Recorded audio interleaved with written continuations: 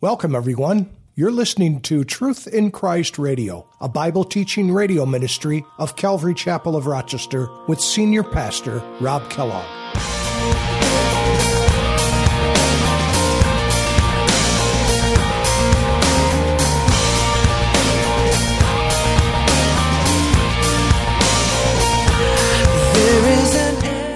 You'll notice that there's reciting of things where God is saying, when you come into the land, you go to the priest and you say this to him. We see it in verse 3, and you can look at it and it says, say to him. You can underline that. And then verses 5 through 10, you can look at verses 5 through 10, and beginning in verse 5, and it says, and you shall answer and say before the Lord your God. And then he gives the quotes that they're going to say. That they're going to say something in addition to the things that they were going to give. And also verses 13 through 15, you look at that. Then you shall say before the Lord your God, etc., etc. And so verses 3, and then verses 5 through 10, and then verses 13 through 15. This is a little bit different. I know I am loved by the King, and it makes my heart want to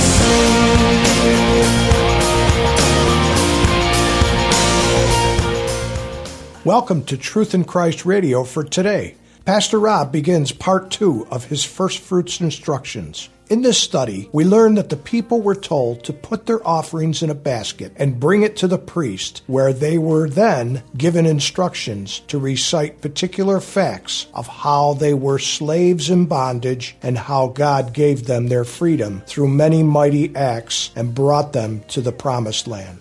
This sacrificial offering of worship was given to remind them where they came from and what God had done for them. As believers in Jesus Christ, we too should always remember his sacrificial gift, which released us from our bondage to sin. Thank you, Lord, for what we gained through your death and resurrection. Let's join Pastor Rob for today's study. When the Lord your God delivers them over to you, you shall conquer them and utterly destroy them.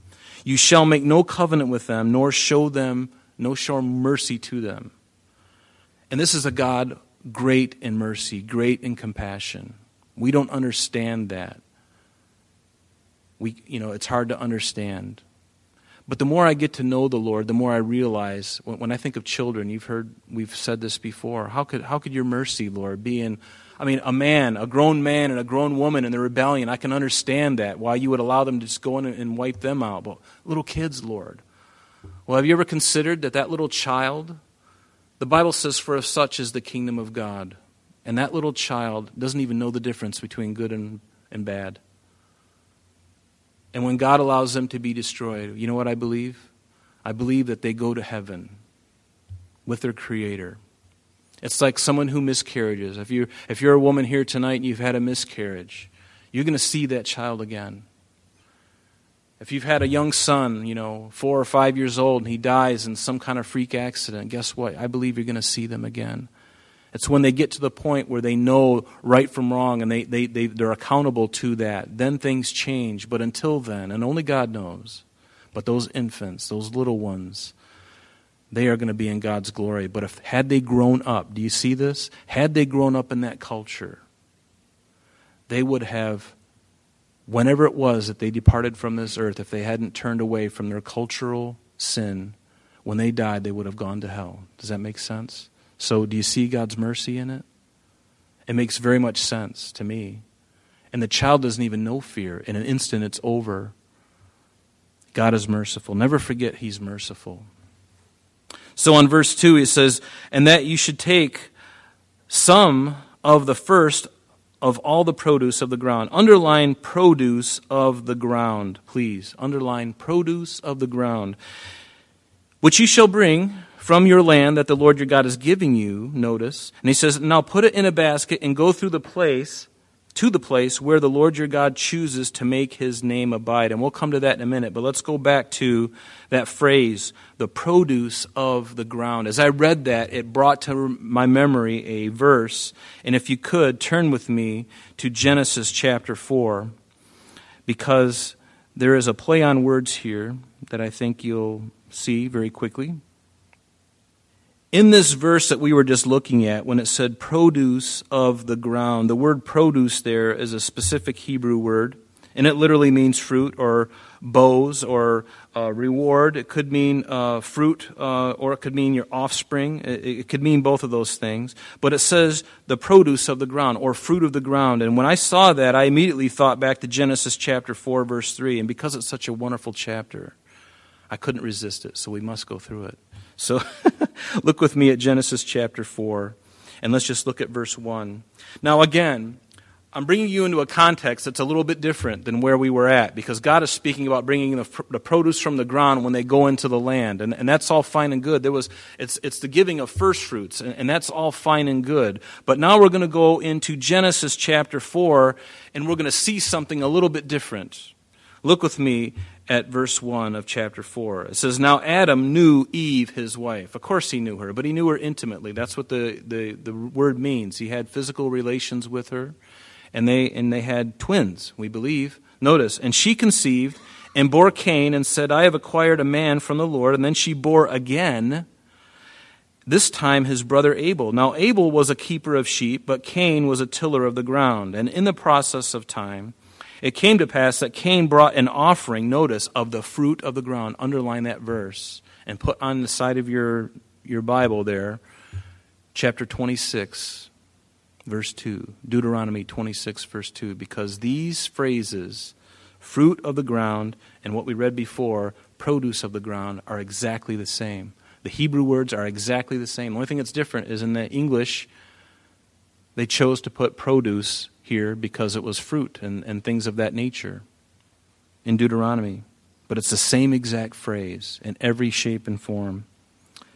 And in the process of time, it came to pass that Cain brought an offering of the fruit of the ground to the Lord, and Abel also brought of the firstborn of his flock and of their fat. So he brought the biggest, fattest, most beautiful sheep or lamb.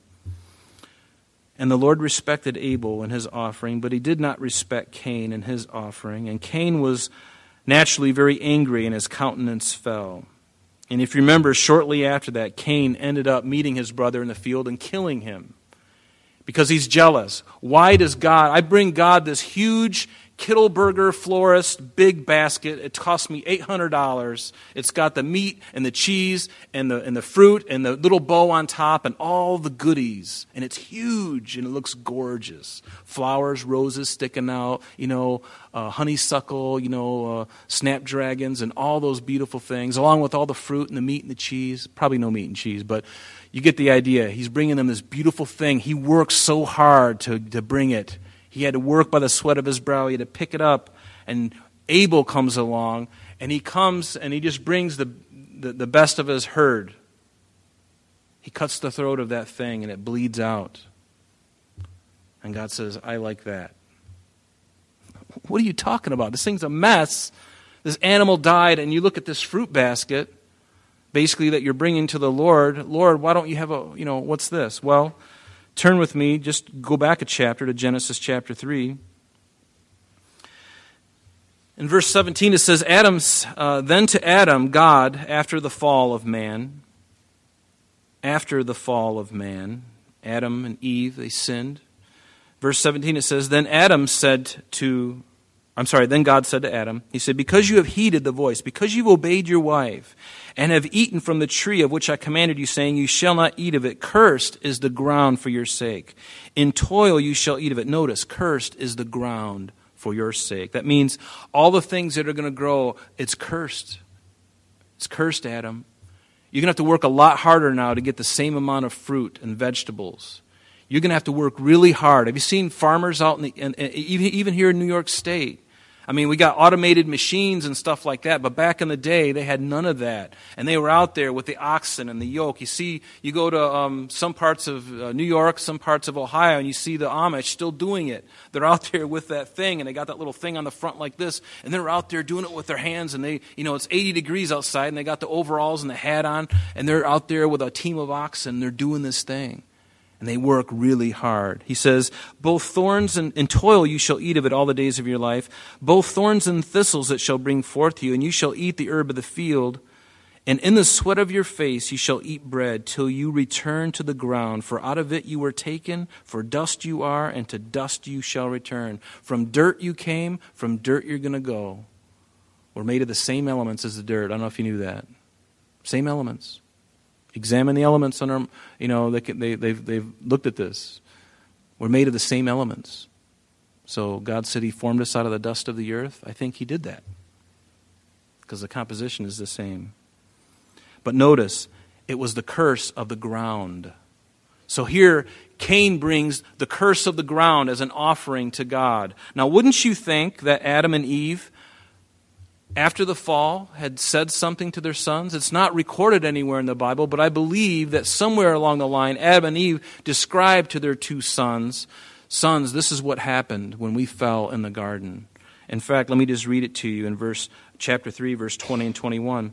It says, "And Adam called his wife's name Eve, because she was the mother of all living." And notice verse 21, "And also for Adam and his wife, the Lord God made tunics of skin, and He clothed them." He made a sacrifice. In order to get skin, you got to kill an animal. A blood has to be spilled. Without the shedding of blood, there can be no remission of sin. We see it throughout the Scripture.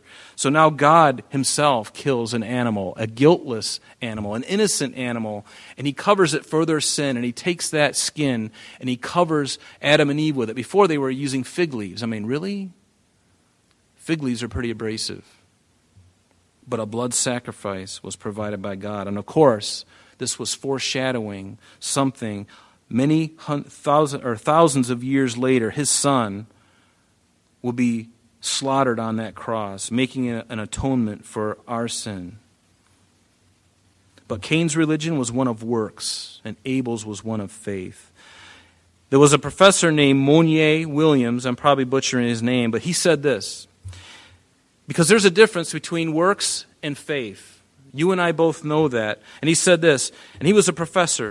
And he says, "In the discharge of my duties as professor of Sanskrit," and bear with me, some of these words are a little bit twisty, "I have devoted as much time as any man living to the study of the sacred books of the East, and I have found the one key, the one diapason, so to speak, of all these books, whether it be the Vedas of the Brahmins, the Puranas of Shiva and Vishnu, the Quran of the Mohammedans, I'm sorry, I'm butchering these, the Zend Avesta of the Parsis, the Tripitaka of the Buddhists. The one refrain throughout all is salvation by works."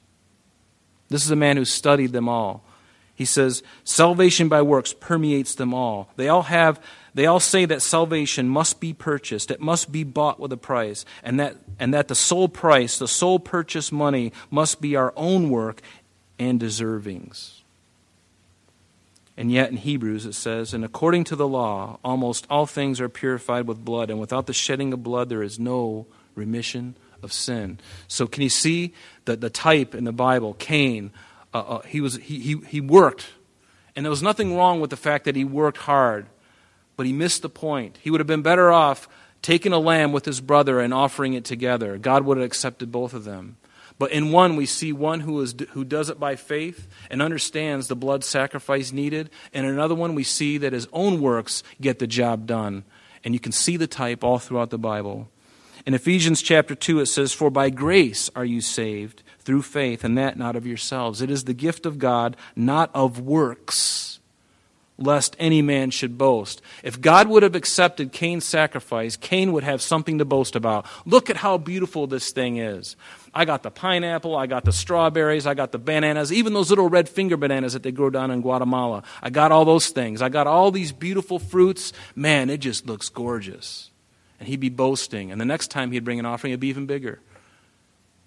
So let's go back to verse 1. It says, "And when you come into the land which the Lord your God has given you as an inheritance, and you possess in it and dwell in it, that you shall take some of the first of all the produce of the ground," we just looked at that, "which you shall bring from your land, that the Lord your God is giving you," notice the gift, "and you put it in a basket and go to the place where the Lord your God chooses to make His name abide." And where is the name that God was going to make His name abide? There's at least one place, but there's probably a second too, and the first one was probably Shiloh, We're not going to go there, but you might want to write down Joshua chapter 18, verse 1, because as the children of Israel went through the desert, as they came into the promised land, Joshua tells us, and we're going to get there pretty soon, they set up the tabernacle, finally. They wrecked the whole thing, and now they got everything together, and it's kind of like a stationary thing, and it stays in Shiloh for a while. But ultimately, where it was going to, God's name was going to abide would be in Jerusalem, and we see that in 2 Samuel chapter 6. You might want to write that. When David brings in the ark after being hijacked by the Philistines for some time, now it comes back into Jerusalem, and there a temple is going to be built, but David can't do it, but Solomon's going to do it, right? And there it abode, the Ark of the Covenant and the tabernacle. In verse 3, he says, "And you shall go to the one who is the priest in those days and say to him, I declare today to the Lord your God that I have come to the country which the Lord swore to our fathers to give us. Then the priest shall take the basket out of your hand and set it down before the altar of the Lord your God." Now, this is something kind of unique. This first fruits that they are giving when they first come into the land, it's a little bit different from what they're going to do every year after that as the Feast of First Fruits. But this was something unique on the first time they get in, because you'll notice that there's reciting of things where God is saying, when you come into the land, you go to the priest and you say this to him. We see it in verse 3, and you can look at it and it says, say to him. You can underline that. And then verses 5 through 10, you can look at verses 5 through 10, and beginning in verse 5, and it says, "And you shall answer and say before the Lord your God." And then he gives the quotes that they're going to say. They're going to say something in addition to the things that they were going to give. And also verses 13 through 15, you look at that. "Then you shall say before the Lord your God," etc., etc. And so verses 3, and then verses 5 through 10, and then verses 13 through 15. This is a little bit different. He's telling them to recite these things. It's almost like, remember where you came from. And we know that there was an earlier commandment. You don't have to go there. Let me just read it to you. But in Leviticus chapter 23, it speaks of this Feast of First Fruits.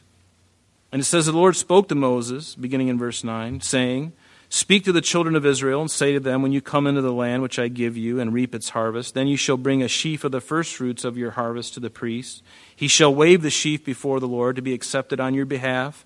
And on the day after the Sabbath, the priest shall wave it, and you shall offer on that day, when you wave the sheaf, a male lamb of the first year without blemish, as a burnt offering to the Lord. Its grain offering shall be 2/10 of an ephah of fine flour." And he goes through the rest of those next couple of verses and talks about what they're to do. And that's something they were going to do every year. But now what we're reading now is a little bit different, because now there's things that I'm going to be sharing with the priest. It's almost like I'm rehearsing something. The very first time they get in there, they're like, this is where we came from, and this is why I'm doing this. And so this is kind of a unique thing.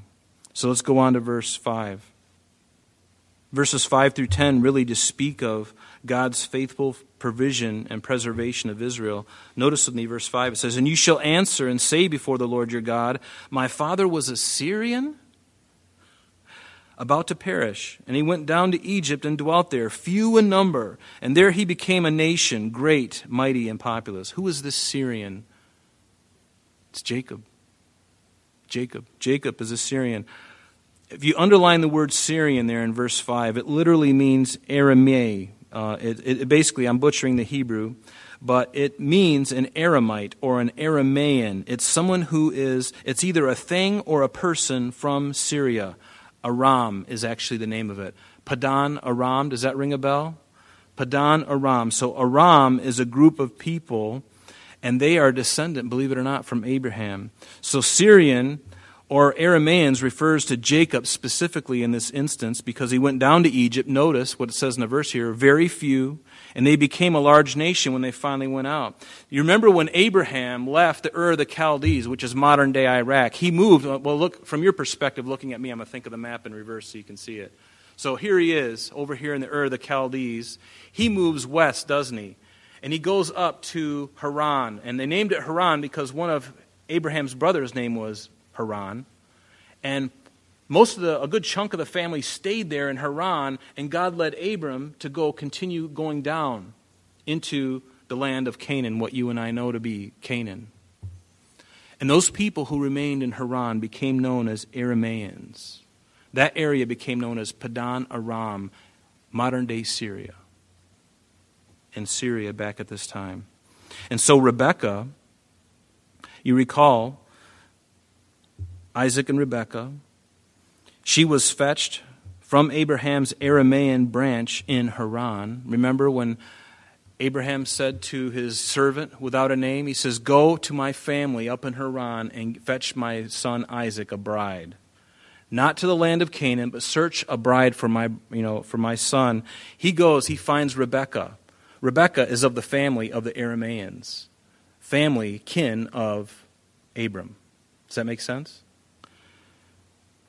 And so Isaac and Jacob, they married women from this Aramean branch of the family. And we know that Jacob is also called an Aramean. He's called a Syrian.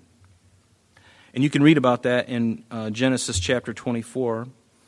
But in Genesis 25, verse 19, let me just read this to you. It says, "This is the genealogy of Isaac, Abraham's son. Abraham begat Isaac. Isaac was 40 years old when he took Rebekah as wife, the daughter of Bethuel, the Syrian of Padan Aram, the sister of Laban, the Syrian." So in this verse, when we're looking at verse 5, "And you shall answer, and you say before the Lord your God, my father was a Syrian. He was about to perish. He was just few in number. And he went down to Egypt and dwelt there, few in number. And there he became a great nation." He's speaking of Jacob and ultimately the 12 tribes of Jacob, his sons. You remember, they all go down into Egypt. And they all come out after a time, and they were a huge army. They lived there for 430 years. So now they got this huge army. It's speaking of Jacob.